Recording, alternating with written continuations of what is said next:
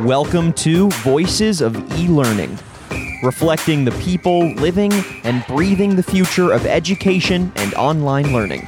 With your host, J.W. Marshall. To another episode of Season 2 of Voices of E-Learning. I'm your host, J.W. Marshall with Summit K-12, and joining me, as always, is my co-host, Lena Marie Sally with Canva. We are so excited to have you on this episode of the show. Our guests are really amazing. We've got Carl Rectanus, who is the co-founder and CEO of Learn Platform, and also his associate, Dr. Mary Stiers, the director of research for Learn Platform. Lena, Carl, and Mary, how's everyone doing today? Fantastic. Yeah, thanks for having us. All right, this is going to be a fun conversation. This is a topic that Lena and I are both very passionate about, and I know you are as well. But before we dive into the substance of today's conversation, we always start by asking our guests, who are you and what do you love about what you do? And we'll start with Carl. Thanks so much, JW and Lena. Excited to be on the show. Very kind. It is a topic we're pretty passionate about. My name is Carl Rectanus. I was a teacher and an administrator here and overseas, but Learn Platform is my fourth successful education innovation organization. We launched the company in 2014 because at the time, there was no data on what was working, what wasn't, how it was working, what was being used.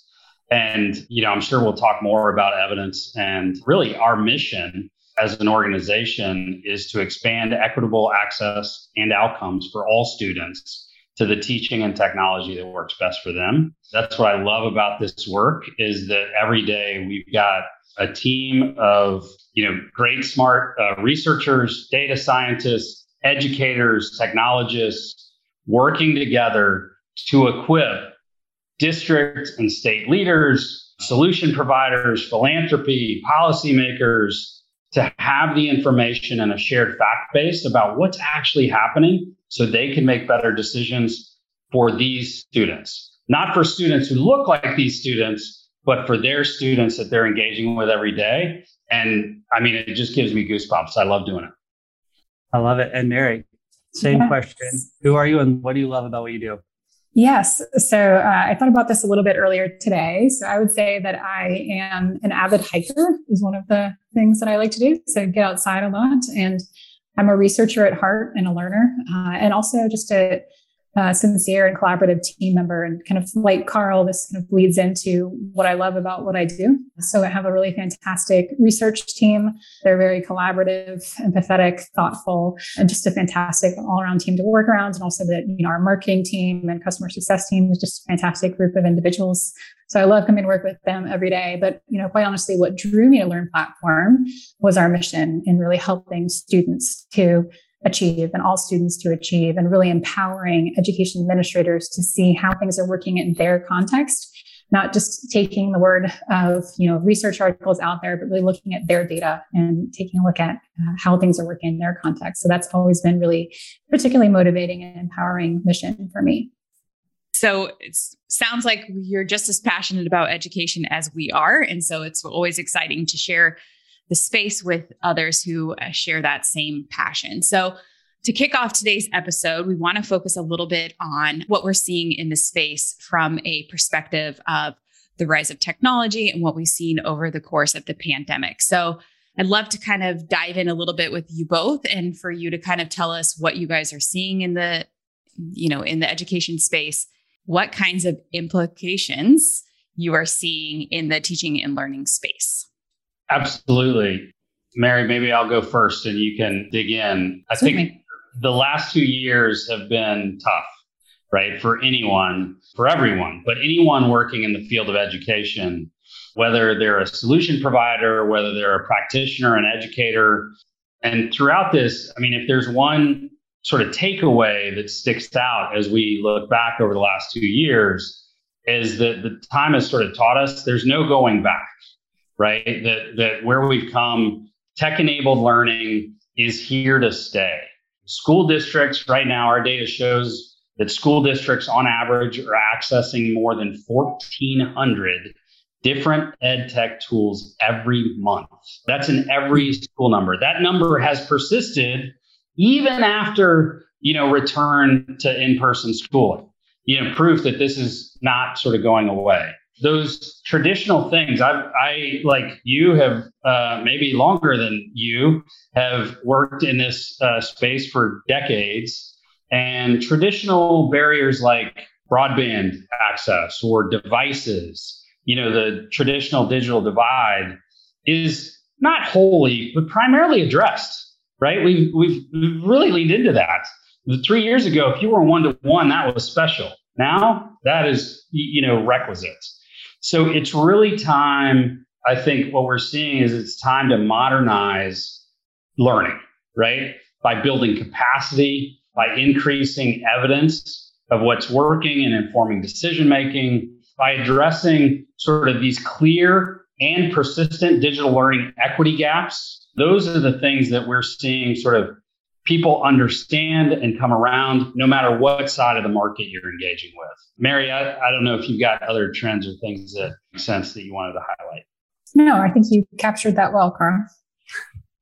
Perfect. Then I'll jump in with the next question. And first, I want to say kudos to you for building this platform. This is something I've actually been talking about for years, even before the pandemic. There was a growing issue for districts that they have more programs than they have time in the day to use, or they have time in the day to do professional development on. Part of it is my fault. I started out in ed tech in the early 2000s with a company called Study Island. We were one of the first state by state online learning programs, and there was no competition really back then. There wasn't a lot.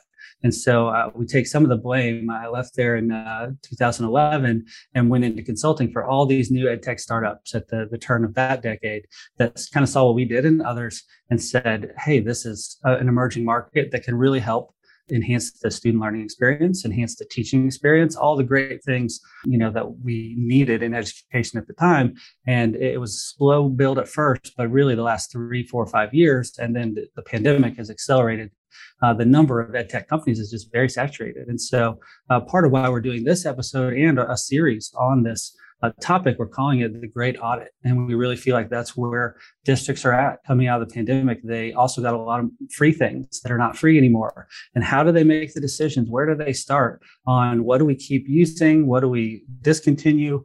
Because there's only so much time in the day. And so there's so many good products out there, but I always say that there's no time for good products. You have to use great products, and you have to use software and technology that is making a noticeable impact. If you're not telling other people about how great it is, then it's probably not worth your time, because there are other programs and other technologies out there that are that great that people, swear by them. But I think the market's been conditioned over a decade of just adding one more here, one more there, that they're like, well, it's just easier to keep what we have. We don't want to upset the apple cart. And I think we're at that turning point. So just a quick diatribe on thank you for doing what you're doing and for having the foresight in 2014 to start building this. But I would imagine things have really taken off for you in the last couple of years, and even right now this year, because this is a growing problem that I think districts are finally starting to recognize and address. So all of that to say, you mentioned evidence-based, which has always been a thing to differing levels. How does the evidence base play into today's situation with all of the different options that schools and districts have and could have to put it in the right context? Because I think in the past, it's either not valued enough or overvalued. And how do we find that Goldilocks, position of the right research-based, the right evidence-based, the right, almost more than the one research report, which you used to see, but the ongoing efficacy and the ongoing growth of a company, because their research 5 years ago is pretty irrelevant for a good ed tech company, because they're not doing the same things the same way that they were 5 years ago. So that's a big, long intro to talk about evidence-based and where it was, where it is now, and where it's going. I couldn't agree with you more, JW. So I've also been working in education my entire career.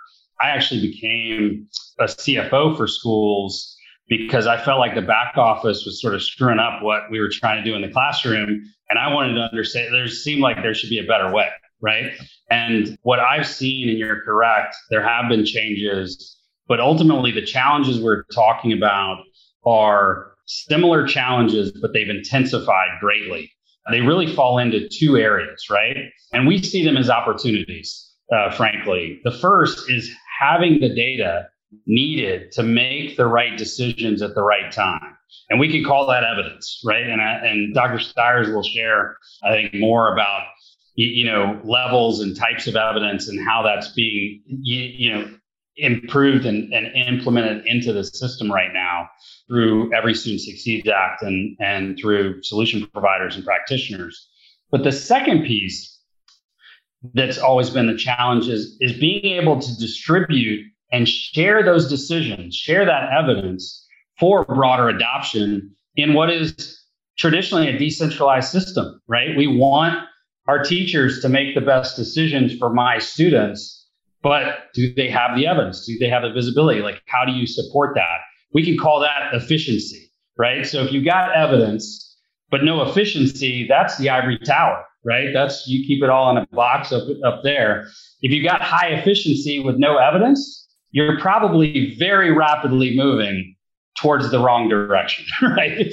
Potentially in the wrong direction. So you need sort of both. And that really undergirds how we approach all of our work at Learn Platform, whether it's our, EdTech effectiveness system, the districts and states serving now over 7 million students use to understand their own evidence and to activate, what's working to manage all their contracts, to vet for student data privacy, cybersecurity, to even streamline, communication to parents about which of these tools are approved and not. Or, states that are using it to analyze, which tools are working for which students, to run rapid cycle evaluations, or now solution providers with evidence as a service or a fractional third-party evaluation at a fraction of the traditional costs. One of the reasons that we're seeing that sort of intensify, I think, is not just because of COVID and what's been an acceleration towards tech-enabled learning, but the Every Student Succeeds Act sort of changes that paradigm from the traditional randomized control trial that, Dr. Stiers was the bread and butter of education research for the gold standard, the only thing that counted.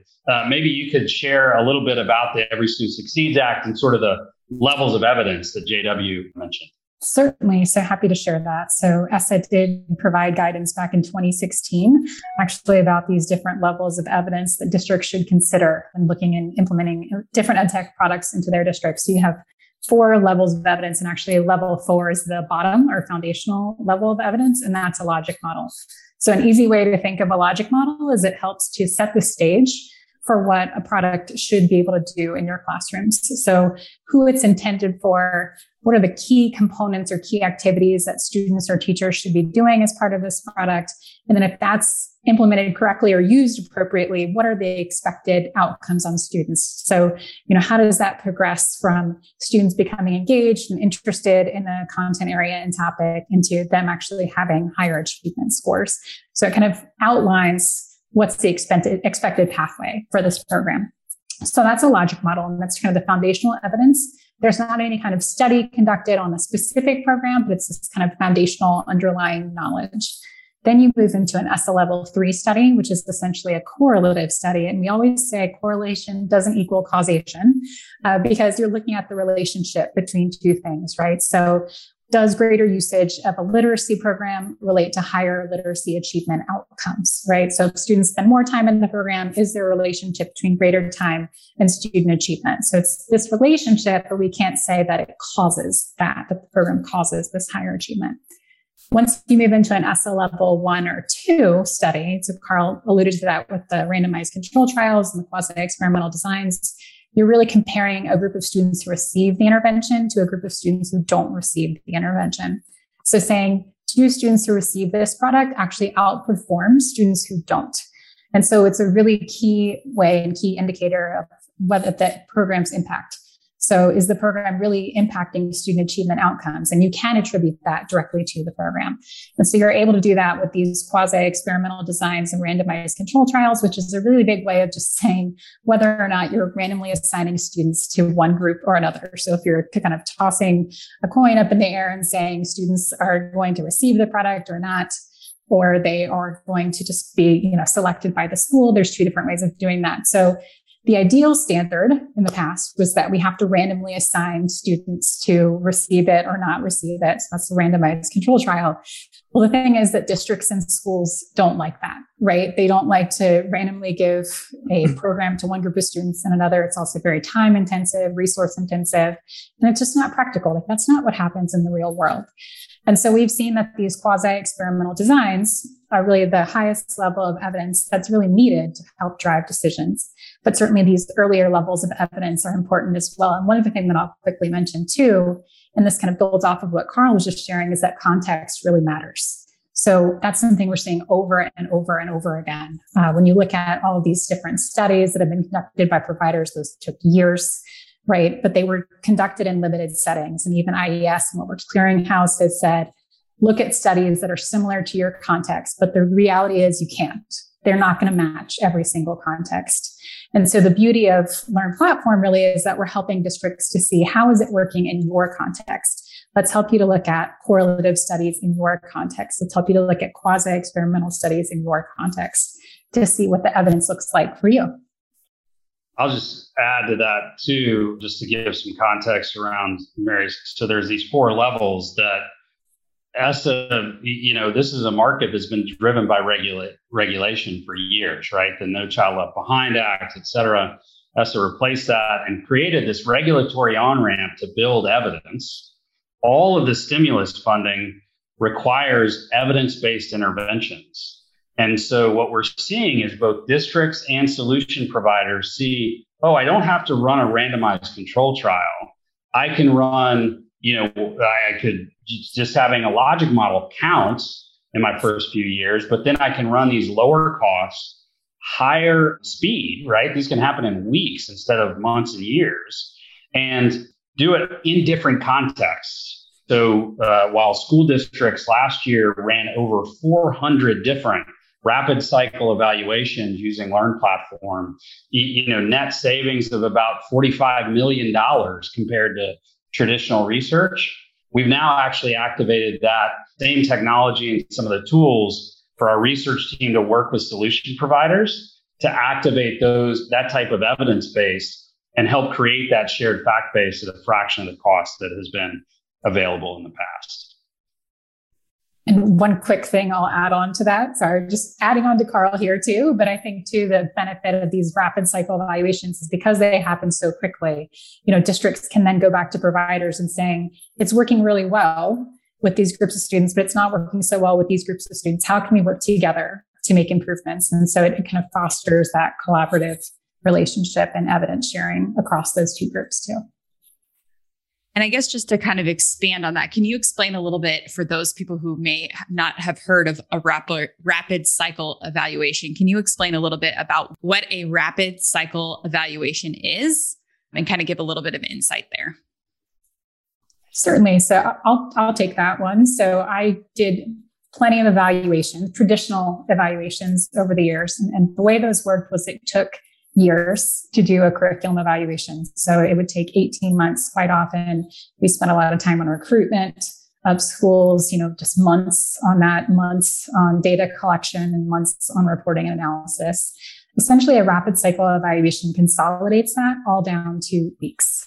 And so the way that we're able to do that is really to have an automated process for reporting and data collection, also using historical data. So we're working with districts and using data that's specific to their context, working with providers in enrolling or getting their districts to come on board and help with these studies. So we can leverage historical data to see how a product has worked in their context without having to spend all of this money and resources and time trying to find the perfect study. We're doing studies that are contextually situated in districts based on their data.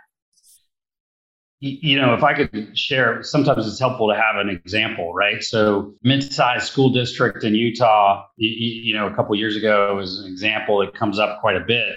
Over the Christmas break, over the winter holidays, district office, their leader for this work, decided to analyze their math programs, using first semester data, analyze usage, student achievement, cost, et cetera, and ran it like Thursday before New Year's, over the course of a couple hours, ran multiple studies based on the data they had. And the reason he ran it a couple times is because said when he looked at it, he found that they were having an outsized positive effect for their English language learners with particular math intervention. They were not having the same effect for their highest achieving students. It's positive, but not the same. And as you can imagine, if you think about digital learning equity opportunities, the fact is they came back ahead of budget season, ahead of the second semester, shared the data with their leadership team, changed how they were implementing for the second semester to focus that particular intervention in schools that had high populations of English language learners, looked at alternative interventions for their highest achieving students, and drove a little more PD in professional development in that direction. So that's what we mean by, traditionally, that would have been 3 years later getting a report and thinking about kids that look like those kids with an intervention that has changed, over that 3 years versus December analysis, January implementation, supporting kids in this grade right now. And a quick follow-up question to that.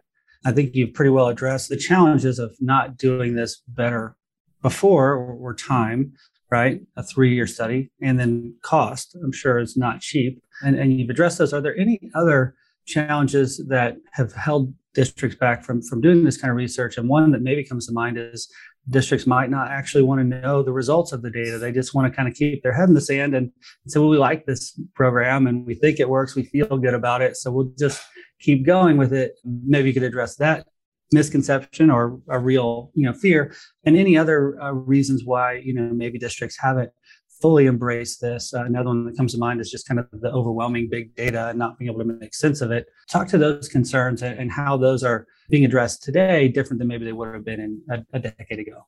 Yeah, sure. So like we said earlier, the school districts are accessing over 1,400 different ed tech products every month. They've come to realize a shareable worksheet or a couple surveys a year is not enough to track manually what's going on. And quite frankly, as an educator, when I was teaching or in the classroom, I didn't expect to have the same level of consumer level sort of technology to leverage in my classroom, right?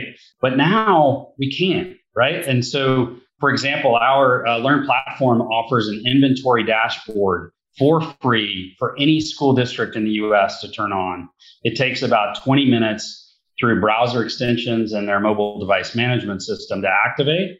And by the end of the week, they can see which of 10,000 different ed tech products is being accessed, how often, by, how many students and teachers, et cetera. That is game changing. I mean, that would be months previously. So once you have that, then there's this opportunity to build capacity. You mentioned, for example, return on investment. I mean, I talked to a district just a couple months ago that said, hey, we found out that I'm paying for a bunch of video conference licenses here. I'm paying for a bunch here. I'm paying for a bunch here. And all my teachers are using Google Meets and a couple people are using Zoom. And so I can right size my licenses to do that correctly. Ultimately, both solution providers and educators, we come from the grounding that everybody wants kids to learn, right? At the heart of it. And that is reinforced every time I engage with a solution provider that says, hey, we can see our own information, who's using, our stuff, but we can't see if they're also using, Khan Academy or what the context of, in which they're implementing. It's very opaque for us. So if you can help us get understanding of not just what else is going on, but how teachers feel about our work through, teacher feedback and pilots or these other data points, that's really valuable. We want that, even though we know, we've all been ghosted by we did a pilot and we never heard, and or we're heading into renewal and we don't know what's going to happen. But on the educator side, exactly the same. It's not that people aren't motivated to figure out what's working for this individual student or these groups of students or my kids in my context. It's that they haven't had the equipment or the tools and technology to do it in time to inform decisions. And now they're seeing, they're prioritizing and recognizing that they're encouraged to prioritize that because it's actually how they comply with ESSA, right? It's how they show proof for, using stimulus dollars or federal program dollars. What we're seeing is actually what has traditionally been this sort of, tension, a low trust relationship between providers and districts is actually an opportunity now to start to build that type of partnership that every educator and provider knows they have with some customers, that we're on the same page. We have a shared fact base. We're all working towards the same goal. And so when we have this sort of level playing field in terms of what counts for evidence and how we're going to share that and what our goals are together, it's game changing for building that evidence and eliminating that type of tension, JW, that you mentioned. Yeah, and building it from the inside out, from the district, not just from the third party provider doing their quote unquote independent research, which is not a bad thing, and they need to check the box because it's the chicken and the egg, right? They can't work in the district until they have some research at some level. But I love the idea of having the research in-house with the districts because, hey, they can make the best decisions. And also, I love that they can make those decisions throughout the year continuously and not just a once a year evaluation, because by the time they get the scores and they run the evaluation, it's kind of too late to then go to market and look for a replacement if they're not happy. You're kind of stuck for another year when you don't have the best solution. So it's exciting to see that happening more in real time. And hopefully that makes a big impact in a lot of school districts that can finally, optimize, right, what's being used and not used. That's the foundation. But just because you use something and you see some results doesn't mean it's still the best thing. I liken it to, if you go to the gym every day and do something, you're probably going to get in a little better shape. But if you have a plan or some research behind your workouts, you're going to get better results. And so it's exciting to see us hopefully leapfrogging forward from nothing to something really optimized for districts moving forward. JW, I'd love to add this. What you just outlined is exactly why Dr. Stiers, our product team, working with districts and states and providers, is launching something called Impact Ready. Impact Ready is a certification process and a badge that any solution provider can earn by having a logic model that complies with the ESSA, sharing their data privacy agreements with us or anybody else, but they need to share it so we can communicate it. And 3, being willing to share usage data for the purposes of research, just signaling that they can and will do that. Very low bar. But the reason we're launching this is because districts and states have told us, Carl, we got so many ed tech tools, we got so many products. If we could just get a signal of what has some evidence based and that they have a data privacy agreement, that would save us a ton of time. It would help us differentiate. And so this is a great opportunity to get everybody on the same page, because now it doesn't mean you have to have these the types of moderate, promising, strong, evidence, the type of studies that I know Mary can talk about, give examples of folks who have gone from Impact Ready into running those studies, but that you're ready to do that if the district wants to do that together. You comply with ESSA, but you are ready to go deeper together. We've got a wait list already since we've launched it. We're really excited about that, but that's exactly why, is because it really helps the whole market get a better understanding of what's happening. And I think, kind of transitioning a bit, but talking about, you mentioned earlier about modernize the learning environment. So how can districts, states, and solution providers basically work together to modernize the learning environments? We've been seeing, obviously, for a long time that a teacher can basically pick and choose whatever they want. But then there's also another level to even like the adoption process, and how the adoption process is different from district to district. And data privacy agreements are also different from district to district, from state to state. So what is a way that we can kind of work together, I guess, to kind of modernize that? Because right now you can pick and choose, you can look at data, but there's also this other element that you even mentioned earlier, which is the professional development, which we've mentioned on other things. Is sometimes it's not just that the product isn't working, it's the way that the teachers are using the product.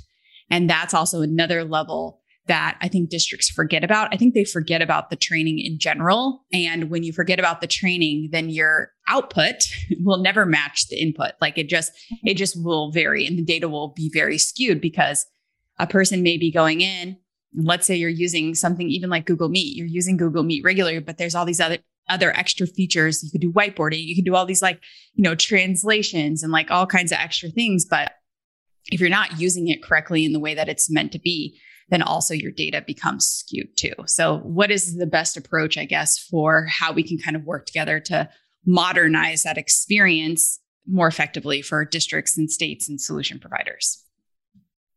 Mary, I know you had a conversation with a county just recently, county office, about something this work. Yes, certainly. So they were very interested in figuring out, these very questions that you were asking about. And so kind of trying to figure out what are the key parts of implementing this program and identifying that. Actually asked me if we could help them build logic models for a product, and had to have a conversation with them about, no, actually that's something that the provider should do and provide to you so that you're knowledgeable about what are the key pieces that you need to implement. But it's something that, we're starting to hear about from both sides of the market, logic models and the benefits of just kind of this evidence sharing. But back to your question about this, the implementation being so key. Yes, it's so important to measure. I think, there's lots of ways to do that. And there's ways that you can kind of help with the efficiency aspect of it that Carl was speaking to.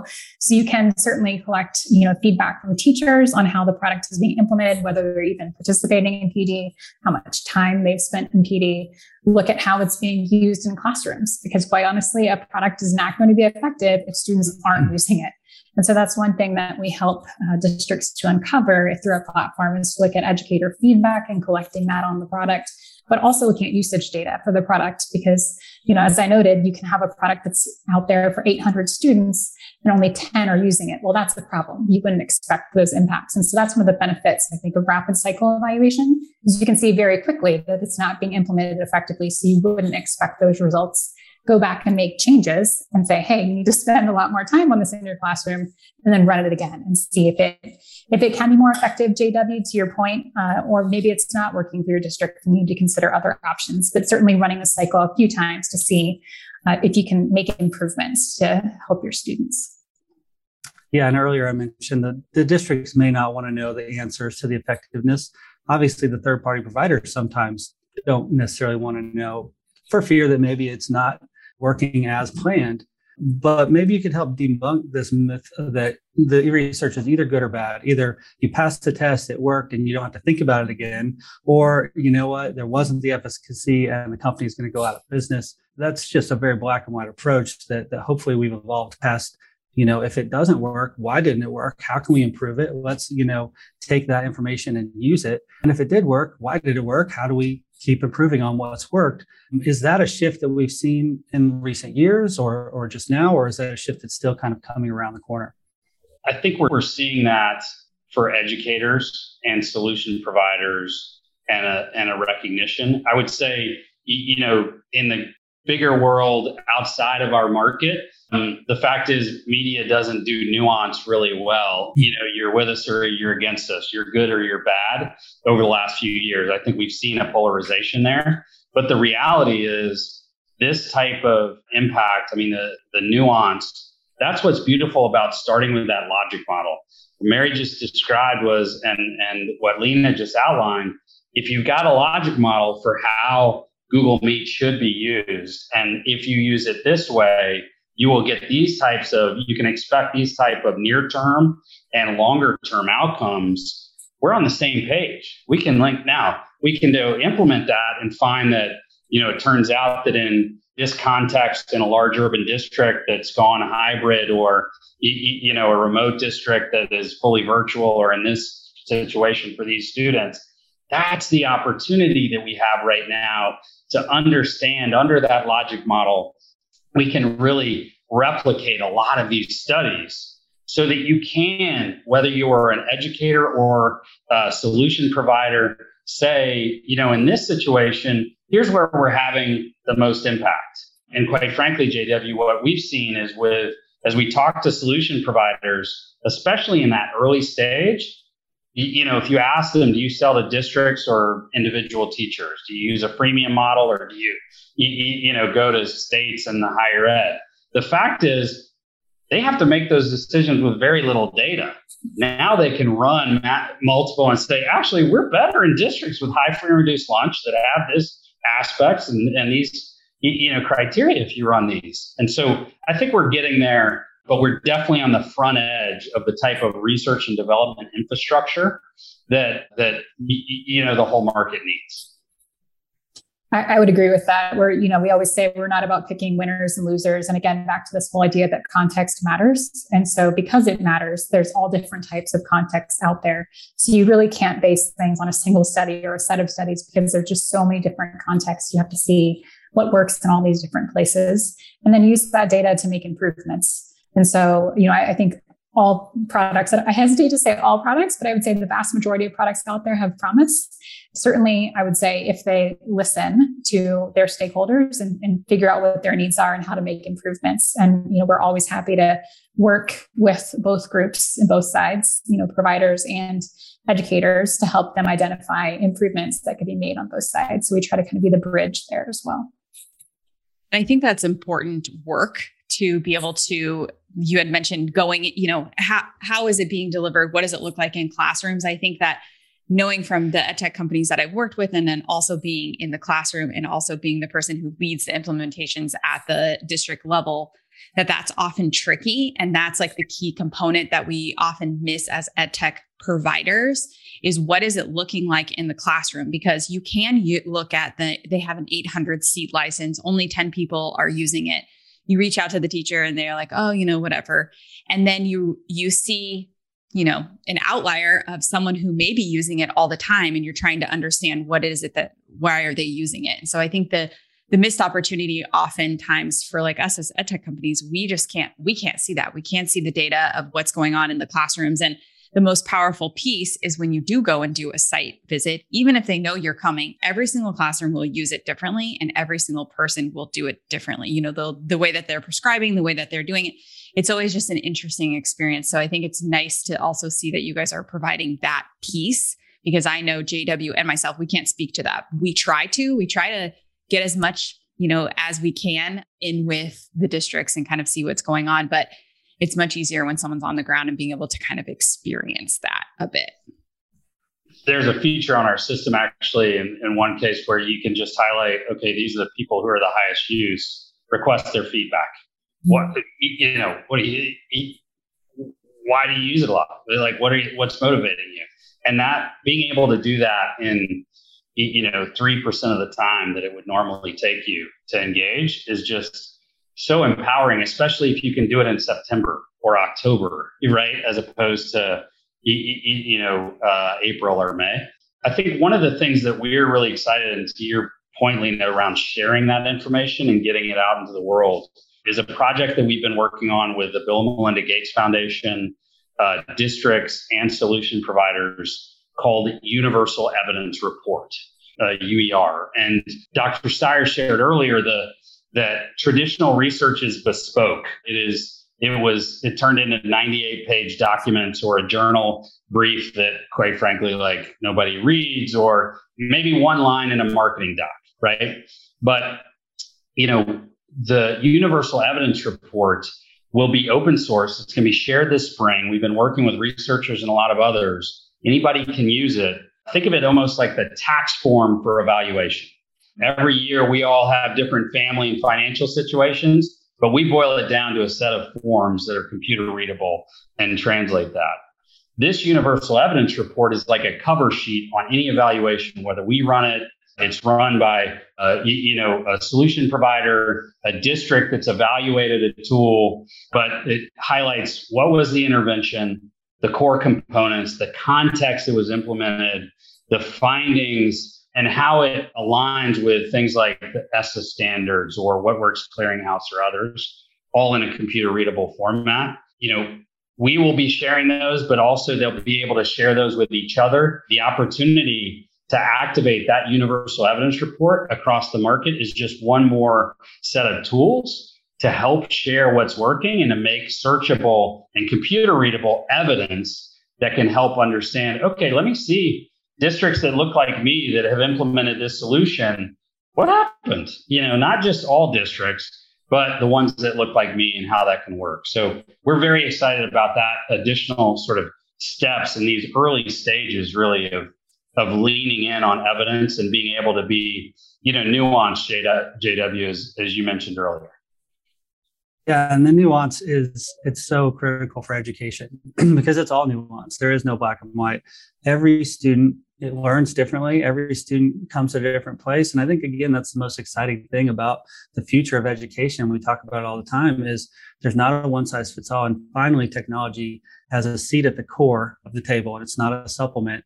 And it's not the silver bullet that is replacing teachers by any means, but enhancing that student learning experience where every student can get more access and more equity in what they're learning and how they're learning it, and seeing, mirrors of themselves in the content and windows into others.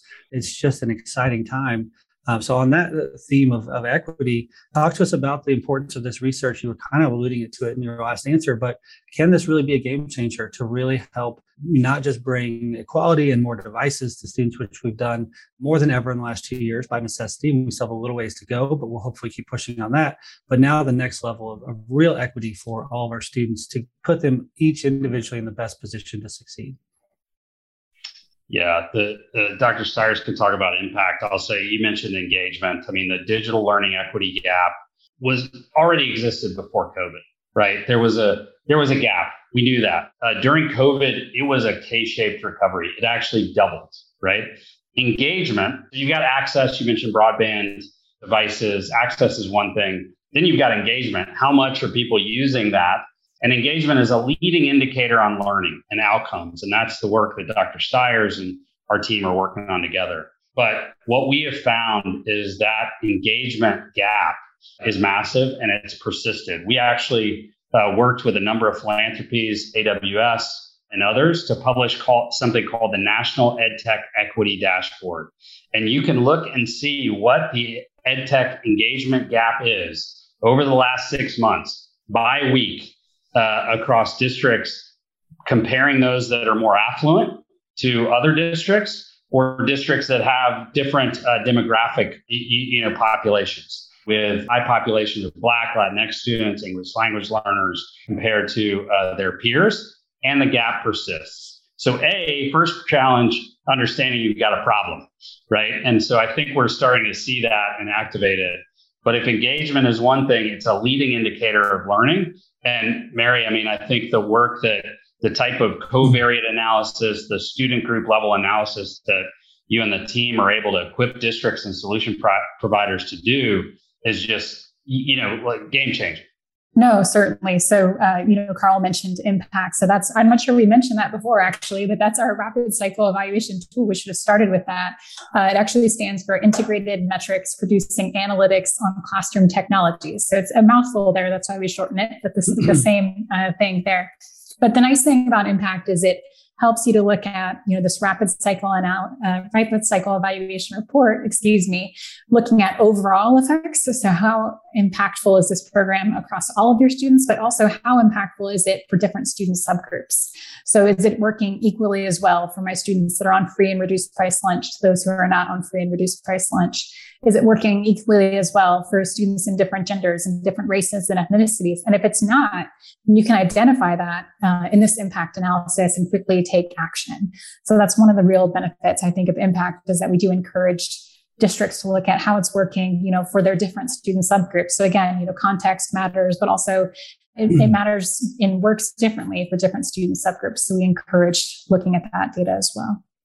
I love it. I think we've covered all the E's today: efficient, effective, engaging, equity. This is really great stuff. And I wish we could keep going, but we're out of time for this episode. But certainly we'll have both of you back on the show later this year to give us updates. Carl and Mary, thank you so much for joining today's episode. Thank you. Thank you. I give Market Scale our patented A+. We love the show, and thanks for hosting us. For those of you who are listening on the podcast episode, Carl just put up a photo of himself in his business suit with 2 thumbs up and an A+ next to him. So just so you can have the visual while we're all smiling with this visual behind Carl. So we would just want to thank both Carl and Mary for joining us for this episode of the Voices of eLearning. All the notes that we've talked about, all the big evidence-based things will be tied up in the episode notes. So make sure to check that out as well. And be sure to follow us on any of your streaming services and of course on the MarketScale website. And as always, just keep learning.